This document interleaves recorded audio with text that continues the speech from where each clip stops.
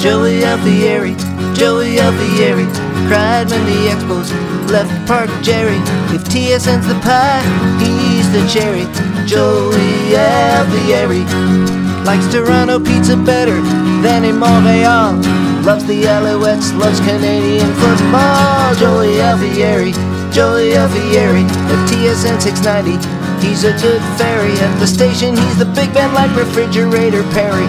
Joey Alfieri produces Melnick Show and does Sports Saturday too. Was king of his high school prom, that's true. Play-by-play voice of the Club de Foot. Droit devant, always forward understood. Joey Alfieri, Joey Alfieri, cried when the Expos left Park Jerry. If TSN's the pie, he's the cherry. Joey Alfieri, Joey Alfieri.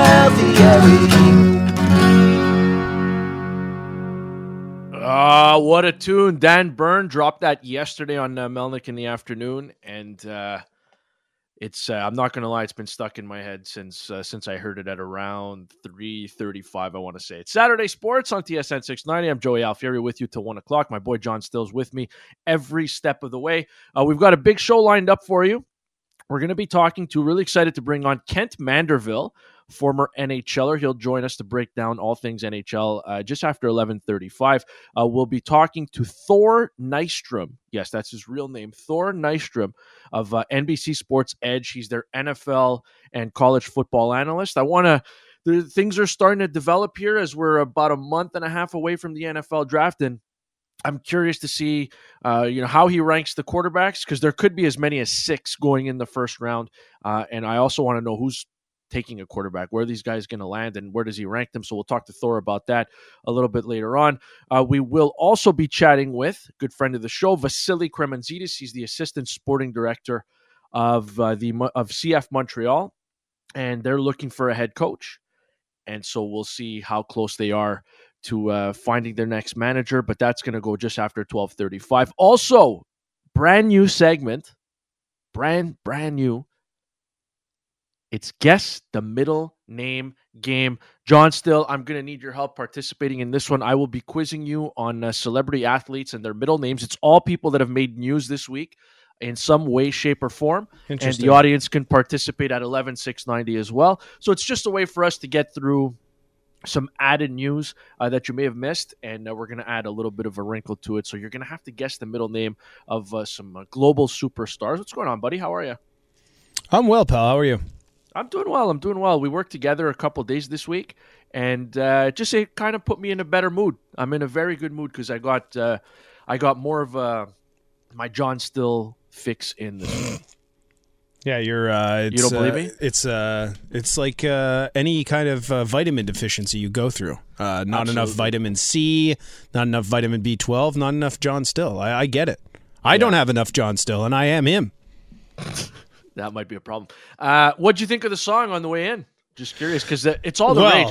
Virgin Radio, Show'em FM, they've all reached out, and I'm trying to negotiate a deal here. Look at this for royalties and all that. I've got to figure out how much of it goes to Dan Byrne and how much goes to me. I feel like you get maybe 5% because you had nothing to do with it except for just providing the name for him. But now does Gallo have one?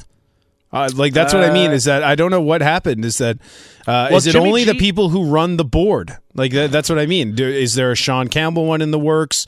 Is there a mine in the works? This is my question, is if there's a Jimmy G and Joey Alfieri, I'm shocked that there hasn't been a Mitch Gallo yet. And now Dan Byrne has set himself up for some extra work that I don't know if he's prepared for. See, so Jimmy G has his song. That was an instant classic, the Jimmy G tune.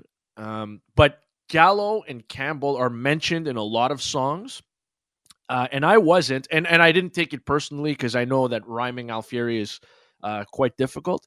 But Dan found a way to do it. So you still haven't answered the question of what you think of the song. Because I've got to be honest with you. I've had listeners reach out.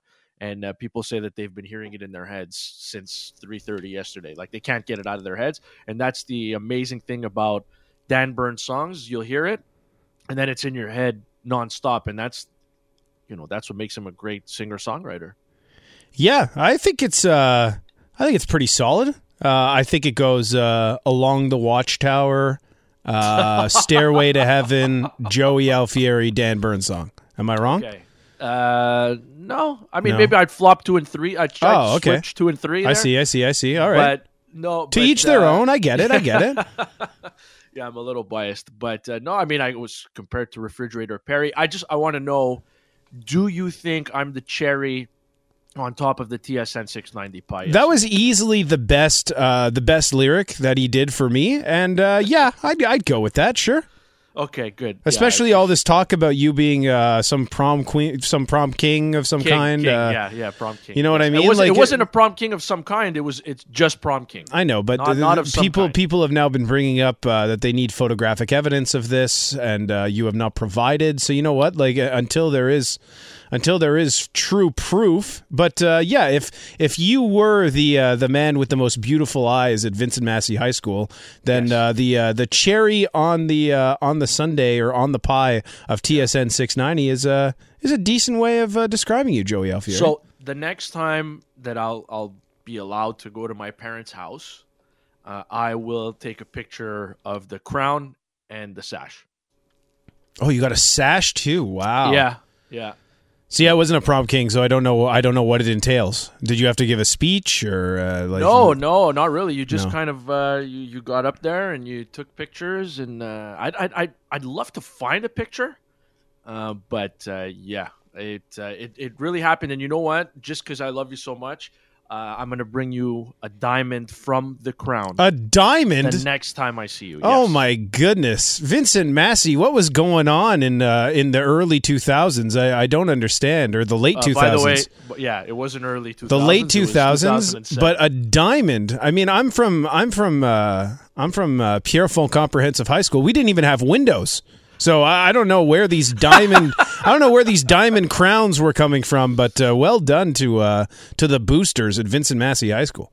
Yeah, it was. By the way, it's a Vincent Massey Collegiate. It's a collegiate. It's not a high school. Yeah, and that semi-private money. I mean, it went straight to the prom. You know, all the money went straight to the prom apparel. That's just the way it went. Swag. The swag, that's right. The Montreal Canadiens made some changes to their lines, and I was pleasantly surprised. We've been waiting for a while now. You see that smooth segue, John? When are the coaches going to give Jesperi Kotkaniemi some better line mates? Well, finally happened this morning. It's not what I envisioned the lines would look like, but here we are. Kotkaniemi is centering Tyler Toffoli and a seemingly healthy Josh Anderson. So we've been waiting patiently for Kotkaniemi's development, and it's time for him to show that the coaches are making the right decision by putting him in a more offensive role at 5-on-5. I'm just going to come out and say it. I thought, and I've been clamoring for this for a while. I wanted to see Kotkaniemi and Gallagher play together. Now, that line stayed intact. The no Gallagher and Tatar, that line's intact. The change is obviously Anderson coming in. Byron's out of the lineup. And Suzuki and Drouin get Armia. That kind of surprised me a little bit. I thought Anderson would just kind of fall into that right wing spot on that line with Suzuki. But I still like this. Kotkaniemi's played well, and now it's just a matter of increasing those 5-on-5 minutes. But at the same time, listen, the coaches are doing their part now. There's no excuses for Kotkaniemi anymore. He's got to show that he's ready to do this. Yeah, I'm kind of surprised that now March 6, 2021 has become a big night in the career of Jesperi Kotkaniemi. Did not see that happening this evening just because, like you, I didn't expect him to get both of the Canadiens' best goal scorers this year. Like, I understood people saying that when Josh Anderson came back, put him with Nick Suzuki and Jonathan Drouin right away. That line was working at the beginning of the year, but I felt like a lot of what Anderson was generating was kind of his own doing. Not to say that Drouin and Suzuki were playing poorly. It's just he has that ability to score off the rush where if you just get him the puck at the blue line, he can kind of make his own offense. So I figured that they would have just kept the Toffoli, Drouin, and Suzuki line together, and my hope was that Josh Anderson would get a look in with Jesperi Kotkaniemi. Now that he gets both of the big guns, I mean, this is a huge moment for him. I hope that even if this were not to generate some meteoric offense this evening, I'd like to see it at least kept together, or at least one of those two alongside Kotkaniemi for the next couple of games. But I just enjoy the fact that there are some obviously necessary changes that the Canadiens had to make, and the coaching staff have clued in and are trying to do their best to improve the offensive fortunes of their team. Because at this point, you don't really have much to lose. Like, the Canadiens didn't play poorly. They weren't good in the first period on Thursday night against the Jets. But for a while now, it's been, for the most part, it's been 2 goals or less, 3 goals. They get an empty netter on Tuesday night against Ottawa. They scored 3 Thursday night against the Jets. But for the most part, the offense has dried up. But it's kind of starting to remind me a little bit of last season and the previous seasons, and just the way that they're generating scoring chances, and you look at the high danger chances at the end of the day, and the Canadiens have a bunch, and the puck's just not going in. Their shooting percentage has regressed considerably.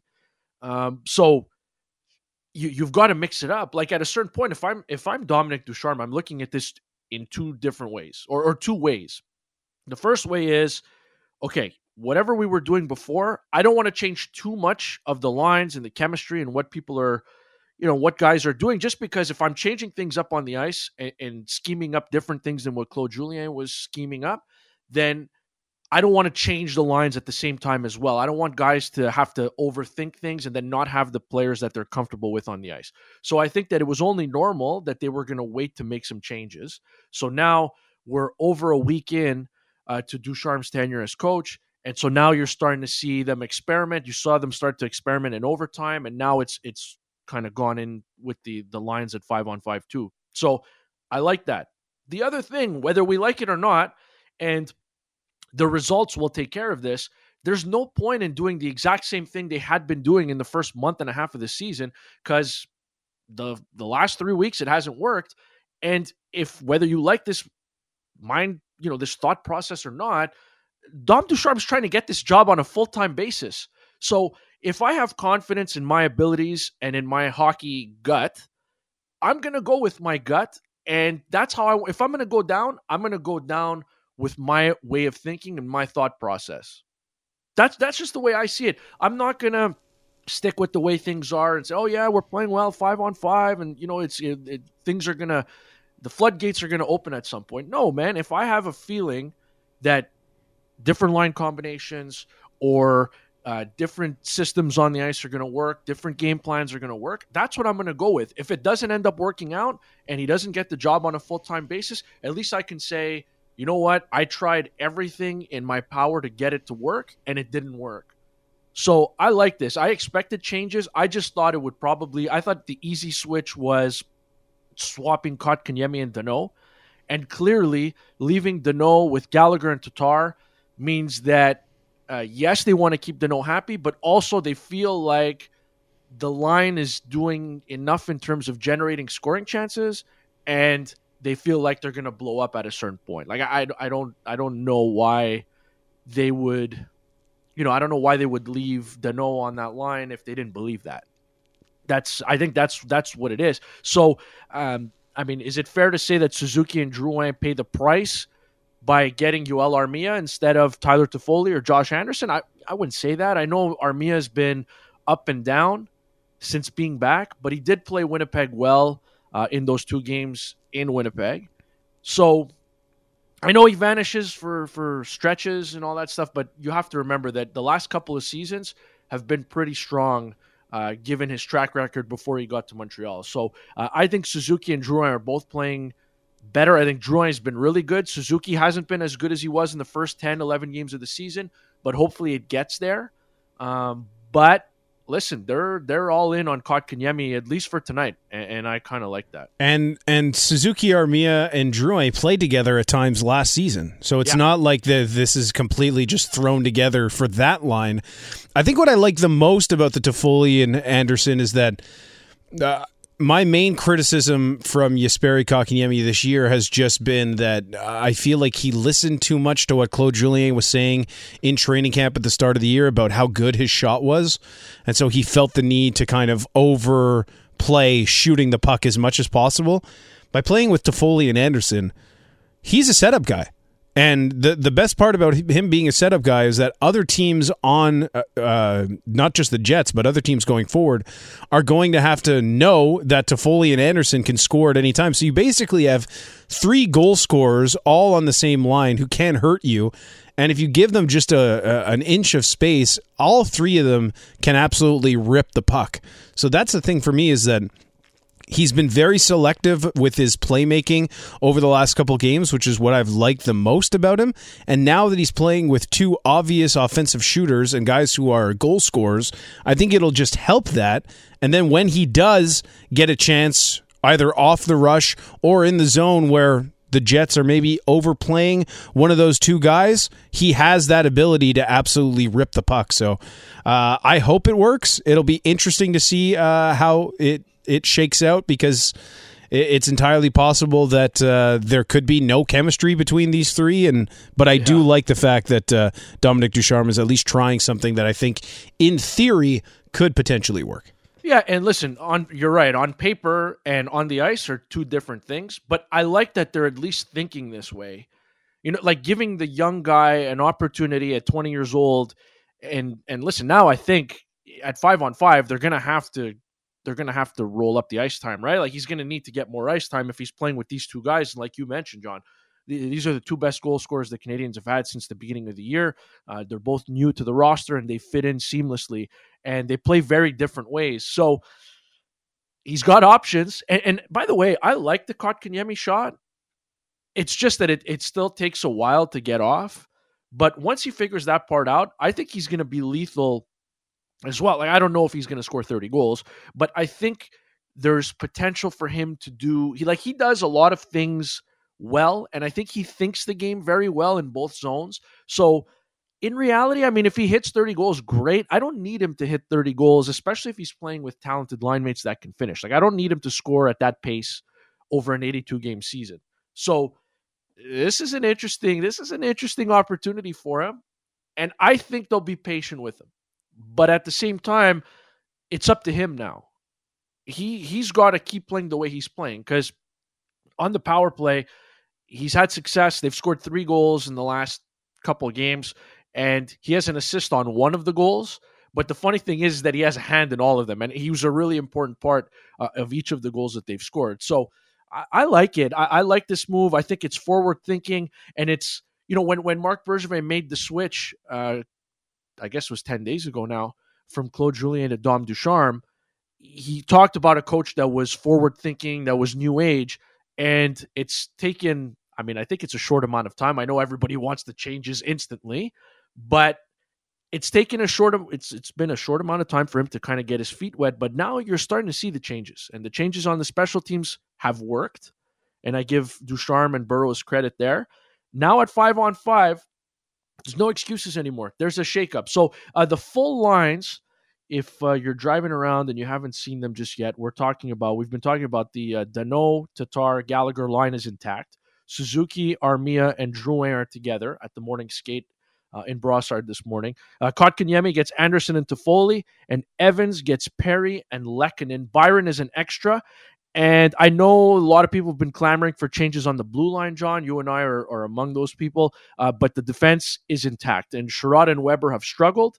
And Kulak and Romanov have, as a pairing, they've been caught out there flat-footed a couple times as well. But the defensive pairings are staying the same. Mete's the extra, and Carey Price was the first goalie on the ice, working with Marco Marciano this morning. So it looks like he's going to get the start. That's not a surprise. Very curious to see how he looks against a team in Winnipeg that's, you know, better than the Ottawa team that he played on Tuesday night. So defensively, they're staying the same. And I do want to get your thoughts on the question of the day on Saturday Sports. And this question, I actually tweeted it before the lines came out, before the morning skate started. And I'm a little surprised at the results. You can find it on Twitter at Joey Alfieri and at TSN690. If you could use just one of these players between now and the end of the season, which one would you take? Your choices are, it's a battle of right wingers, Yoel Armia or Corey Perry. And I know on Habs lunch, the scrum yesterday, you were an advocate. You mentioned that you wanted to see Corey Perry get some more ice time. And so I'm just wondering how you feel about Armia getting the bump up with the Suzuki line and Corey Perry still on the fourth line.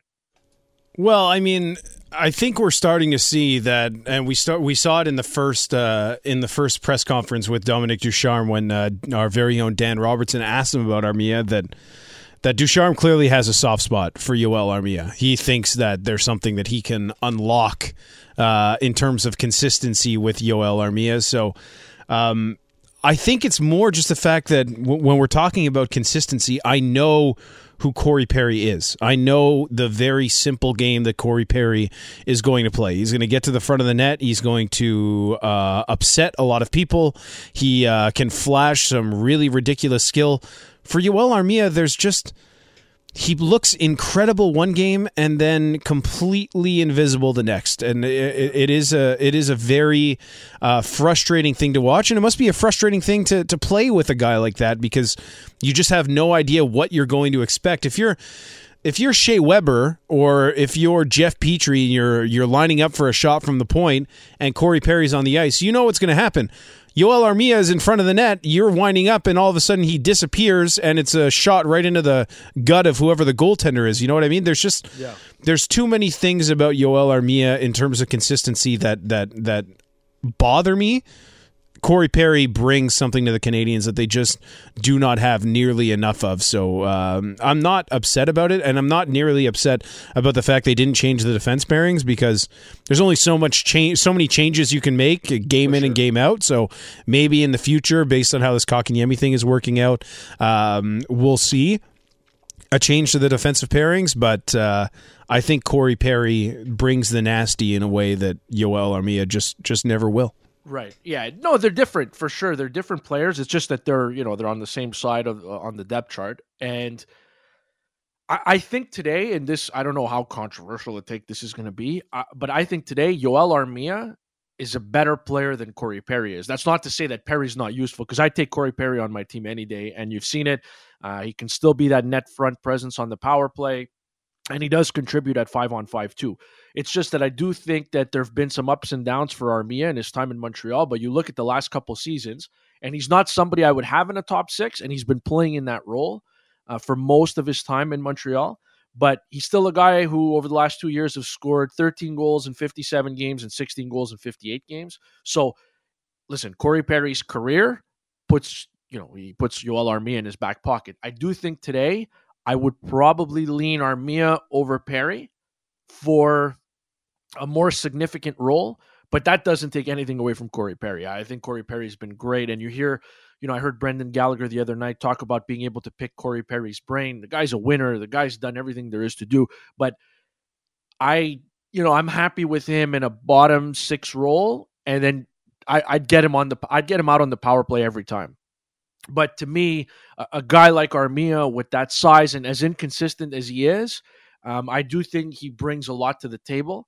So if I'm answering the poll rest of the season, I would go with Yoel Armia. And I'm surprised to see that Corey Perry is winning over Yoel Armia 70% to 30%.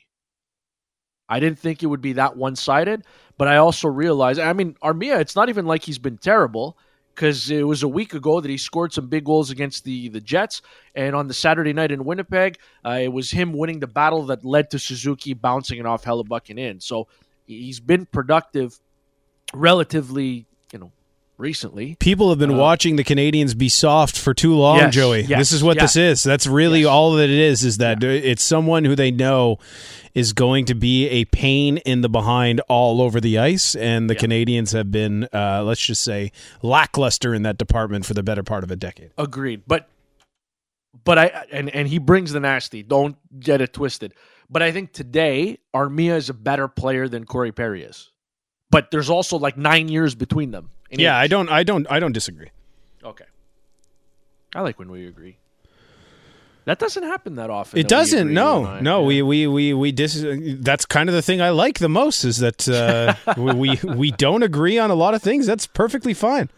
It's Saturday Sports on TSN 690. Joey Alfieri, John Still with you till 1 o'clock. A reminder, we'll be talking to CF Montreal Assistant Sporting Director Vasily Kremanzidis. We'll see how CF Montreal's coaching search is going. But we continue with the hockey talk. Former NHLer Kent Manderville played with Sean Burke in the NHL and on the international scene. What can the Canadians expect from their new director of goaltending when he's out of quarantine? Kent will tell us in Saturday Sports on TSN 690. Mandeville on the faceoff with Stemple. And it's off for Chesa. Shot scores on a tip in front. A deflected shot. And it looks like Mandeville with the score. Wesley penetrates. Shot might have hit the crossbar. It did. It's kept in now. For a turnaround to score by Mandeville. Mandeville makes it 3-1 for the Whalers. Jim Carey did not know where it went once it went off the crossbar. Get up behind me. Mandeville gets 2. And it's cleared away. Here's his hat trick. Mandeville gets a hat trick.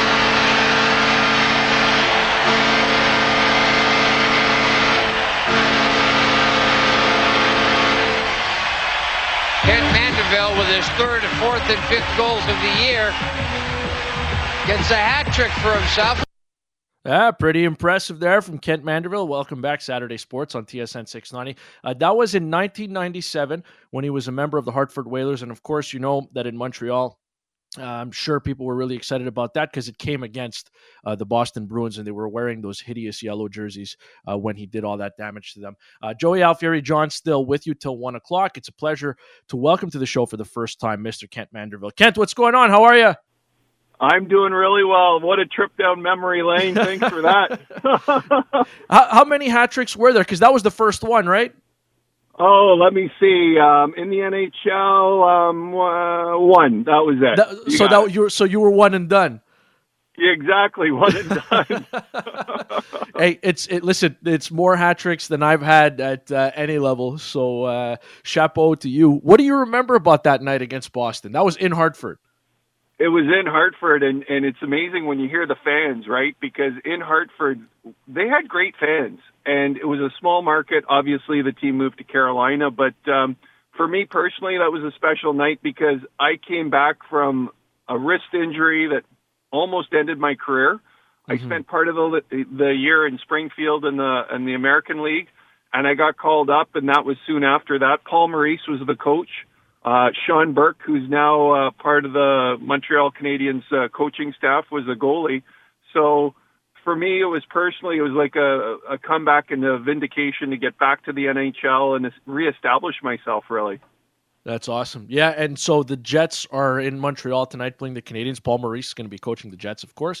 Sean Burke not with the Canadiens just yet, just because he's in quarantine, so he'll be available to them in a couple of weeks. But okay, so I mean, Paul Maurice is still a relatively young guy, but he was really young when he was coaching you guys, and now he's such an outside-the-box thinker. You see it with the 3 forwards in overtime. What was he like back in the day? He was, he's very smart, and what the thing about Paul is he's a great communicator. So I think even back then he was very young, but the veteran guys, they respected him. And I think his coaching, when we got Ron Francis in Carolina, I think that really helped him a lot, just as far as having a future Hall of Famer. And I think he used Ron as a sounding board and I think that improved him because exactly what you say, he's an outside-the-box thinker. He's very intelligent, and he's reinvented himself multiple times in his career because he's had to. The game's changed. So and he's still young. So nice to see him continue to have success, but not surprising that he would start an overtime with 3 forwards because that's just the way he does things. He will go outside the box. He's former NHLer Kent Manderville joining us on Saturday Sports with Joey Alfieri on TSN 690. So I want your best Sean Burke story.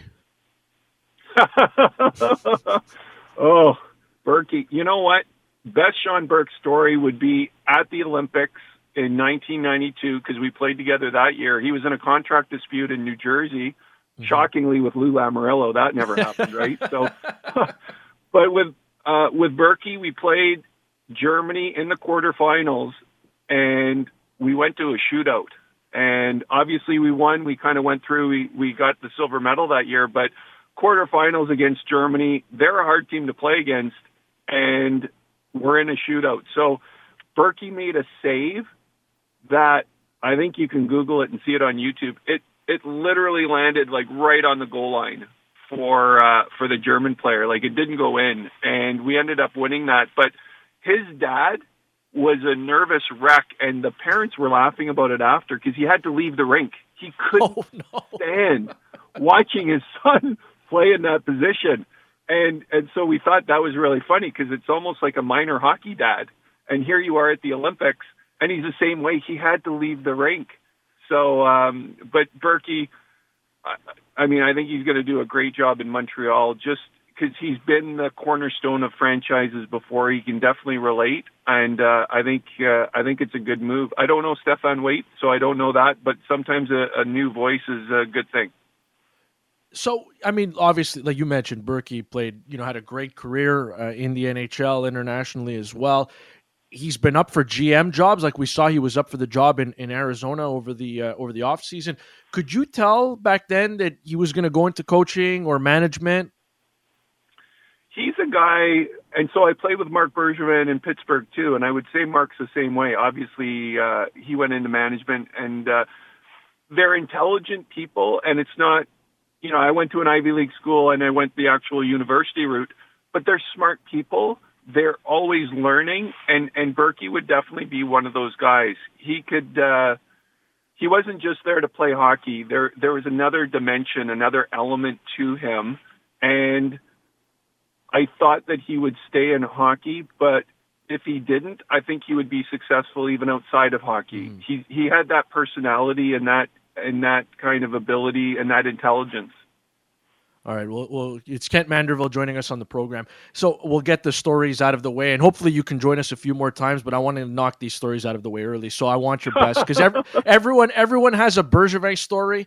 Jamie McLennan's told us stories about pranks and all that stuff, so I want your very best, funniest Marc Bergevin story, too, and then we can get into the hockey. You don't have to tell stories anymore. It's funny because with Berge, I played with him in Pittsburgh, and when I would say to people, yeah, I played in Pittsburgh, they think, oh, wow, that must have been great. And I'm like, actually, back then it was tough because we were the reason why they had all those first-round draft picks and first picks overall, because it was tough. But Berge was always keeping guys light. I mean, obviously a really good friend with Mario, and, Berge had just, he'd put on this leopard skin underwear and he'd go around the rink with a wig around the room and stuff like that. But he was the constant prankster. But again, a guy who, I watch what he's done in Montreal, he's a smart guy. He's canny, and he's got good instincts. So, but he would, could you imagine that? Just a guy walking around like that in the dressing room, trying to keep it light. But hey, when you were in Pittsburgh back then, when we were losing like that, you needed a guy like Berge for sure. Yeah, no kidding. And it's funny, you and I, we spoke for the first time just a few weeks ago online, and you had mentioned to me, like, hey, look at the high-flying Canadians. It's fun, and it reminded you of 93, and it did for me too. And so I know you've been paying, close attention to them.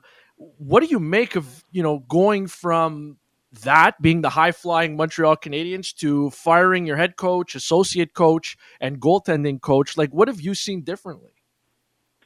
I think, it really brings to mind, it's such a game of confidence. And earlier on, exactly what you said, everything was going right. Everything was going the right way, and they were just dominant. It was fun to watch, but when you get the other side of the coin too, when things start going the other way, it could get ugly as well. And that's where, if I'm in the room, those guys have to look at themselves and say, hey, we know what we can do. We know what we're capable of doing. We just need to get to that spot. And it's so competitive in the Canadian division that if you start losing a few games, it can really spiral. But if you look around the division, Calgary, they're in turmoil. They changed their coach. Vancouver's been tough, hasn't been doing well. Ottawa is tough to play against, but they're I think are a few years away. So there's definitely opportunity there, and that's the swing. That's professional sports, and I would say especially this year with a 56-game schedule, it's going to be that much more magnified this year. And to your point, a few weeks later, and the momentum is completely shifted. But I think they're such a good team, they'll be able to get it back for sure. He's Kent Manderville, former NHLer, joining us on Saturday Sports with Joey Alfieri on TSN 690. So you, once upon a time, were a very young centerman in the NHL. The Canadians have 3 of their 4 centermen are under the age of 25. Suzuki's 21, Kotkaniemi's 20. The face-offs, I know that's been a hot button issue. Even when things were going well, they've struggled in the face-off circle, the Canadians have. How long did it take you to get that down? That, it's funny because I was a winger my whole life, and none other than Pat Burns changed me into a centerman. And so exactly that. The hardest part, not only the 200-foot game, and I remember in Toronto, him throwing me out against Fedorov. And when you're killing penalties, you're always taking face-offs against their top guys. Yeah. And so exactly what you said, that was a really tough part of the game for me. Now, going into it, you start saying, I'm going to tie him up, get help from your wingers. It's got to be a five-man draw. It can't just be a binary win or loss. Mm-hmm. So if I'm those guys, you got to work after practice. You got to work on it all the time. B, you're going to watch video. You're going to see tendencies of what the other guys are doing on the other team. And because you're seeing them game after game after game, that should be helpful too. And then 3 would be, you got to get your wingers involved, and you need to maybe cheat. But it's hard when you're in the defensive zone, you're on their offside. That's just experience. You just need reps. And if it's in the neutral zone or the offensive zone where you can kind of try some different things, that's a little bit better. But in the defensive zone, you hit the nail on the head. I think it's just reps, getting everybody involved, practice, and studying video. That's the way to go. Mm-hmm. So, I mean, look, face-offs are important, but I do think that, with enough talent, if you're playing well enough, you can overcome, losing 60% of the draws or whatever. But do you think that teams can win with 3 young centermen down the middle? I think more so now than ever. I think because the league has gotten younger, and let's face it, like, those are good centermen, right? Like they're I love watching that Kotkaniemi. Like he's fun to watch, and the progression from his season last year to being in the bubble, where there was definitely a difference. That's, you just see the upside there for them. And same with Nick Suzuki. So I think they just need reps. They need to know that the coach is going to trust them. And again, it's a little thing of confidence, but if you're constantly getting harped on with face-offs, that plays with your mind too. Mm-hmm. So if you can get your wingers jumping in and helping out, to your point, I think back in the day when I played, it wasn't as important, but now there's such a focus on puck possession. Teams do a better job of managing puck possession. I think it's more important to have good face-offs, but it certainly shouldn't be the focus like, oh my God, you only won 40% of your draws this game. You were terrible. There's a whole other aspect of the game, but they do need help from their wingers, and if it's going to be a tie-up, whatever, again, it's experience. When you give experience to guys that are talented, they're going to just soak it up and get that much better. But they need to go through that experience for sure. Yeah, I'm not sure if you've seen the notes from the Canadians morning skate, Kent, but people here, our text message board at 11690 is lighting up. People are excited because Josh Anderson's back at practice. I love him. What a great player, eh? It looks like he's going to play tonight, and yeah, he's been great, but they've put Kotkaniemi between Anderson and Tyler Toffoli. So people are they're really excited about the opportunity Kotkaniemi has tonight. I actually looked at the lineup too before I came in on, and I saw that line, and they were slotted as third. And I know you got to put your lines in somehow, but I think the different mixture of with Anderson, with how he plays and a bit of a wrecking ball, and Toffoli as a finisher, and Kotkaniemi in the middle, I think that's exciting. I'm looking forward to watching that for sure. Hey, Kent, we appreciate you joining us, man. I'll leave you with this one. I know you're working in wealth management with hockey players. Can you tell us what you've been up to? Yeah, no, it's funny because we went back with that Hartford Whalers clip, and I had experiences in my hockey career where I saw my teammates not getting great advice, and I saw now you see the story with Donald Brashear and the sad circumstances there, and there's a number of guys like that. So I really put my focus into helping guys on the wealth management side. We've got a good setup based in Ottawa, hockey family office. But yeah, we can talk another time more about it, but it's certainly needed. I didn't have it when I played, and it's just that trusted wealth management for players because they have a short window of earnings, and it's a complicated situation with their circumstances. So happy to talk to you another time about it, and thank you so much for having me on today. I really appreciated it. I'd love to do it again in the very near future. And now I just have to try to burn that image of Marc Bergevin in the leopard underwear out of my mind before we come back after the break. So thank you for telling the great stories. We appreciate it. And hopefully we can get you on again real soon. Hey, that sounds good. You have a great day. Thanks again. Yeah, you too. That's Kent Manderville, former NHLer. Man, those are some good stories. I like that behind the scenes look. Sean Burke's father had to leave the rink at the Olympics because he was too nervous. I thought that was great. And Marc Bergevin, the prankster, keeping things light, which I know for Canadiens fans, it might be hard to imagine that just because he's so serious and seems to be on the defensive a lot since he took the general manager job. But I think that comes with the territory, especially in this market. You can't be a general manager and give the appearance that you're goofing off. So thank you to Kent Manderville for joining us on the program. That was a whole lot of fun. We've got a new feature on Saturday Sports. We'll play the brand new middle name game on TSN 690. How does it work? I'll go through some sports figures who made headlines this week, and you and John Still have to guess their middle names.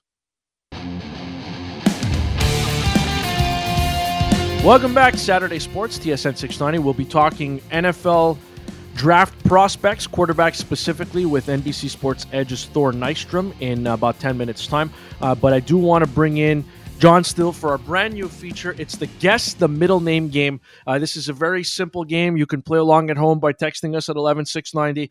We're going to look at players who made headlines this week across the sporting world, and you will have to guess what their middle names are.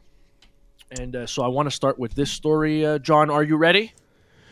I'm ready. I also I already hate this game because I know this is based on me. But it's based on you and this audience. I mean, you can look at the text message board for help if you want. No. It's just I'm talking about just the middle name thing because you. No.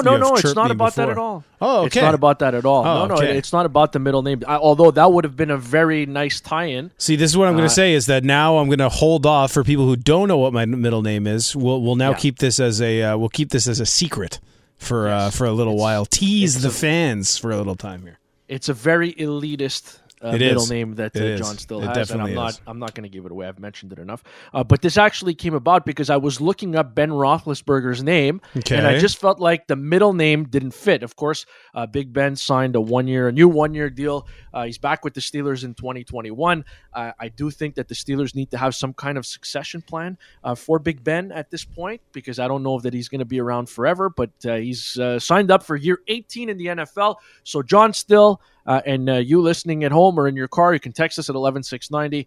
Benjamin Roethlisberger's middle name, what do you think it is? Hamburger. Benjamin Hamburger Roethlisberger. It's the only thing that makes sense. Very close, but I said that this middle name doesn't really make sense. It starts with a T. Starts with a T. Okay. You know what? I'll go with Timothy. That is incorrect. The correct answer would be Todd. Benjamin Todd Roethlisberger. Todd, yes. Wow, that should definitely be switched around, don't you think? Yeah. Isn't Benjamin a much better middle name than Todd? And Todd's a much better first name than Benjamin? I don't know. He doesn't look like a Todd to me. I don't know. It doesn't fit. You know what? I don't think I've ever met a Todd, now that I think about it. So, I don't know that I have either, off the top of my head. Okay, name number 2. apparently the Seattle Seahawks, they're not shopping Russell Wilson, but if you call to inquire about his availability, they're picking up the phone, according to Diana Rossini of ESPN. I would like to know Russell C. Wilson's middle name. Russell C. Wilson. You know what? I like the way it's not Ciara. It's not. That would be pretty impressive. You know what? I like the way that this kind of just rolls here. I'm going to go with Russell Charles Wilson. Russell Charles Wilson is a very good guess.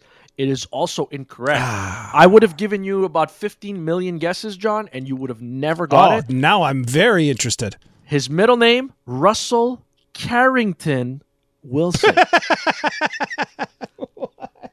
That is that's very way much worse than my middle name. Wow, I was going to say that's right. It's not to say that your middle name is bad, but it's in there. just as fancy. Yeah. It's as fancy as your middle name is. Russell Carrington Wilson. That's fantastic. Yeah, and of course these are all very legit because I got them off Wikipedia. And Blake Griffin will go to the NBA. Blake Griffin was bought out by the Detroit Pistons yesterday, and the reports are that he's going to sign with the Brooklyn Nets. Blake Griffin, if you take his initials, it spells out the word bag. So his middle name starts with an A. I'll go with Adam. No, it's not. It's I'll give you a clue here because I want you to get one.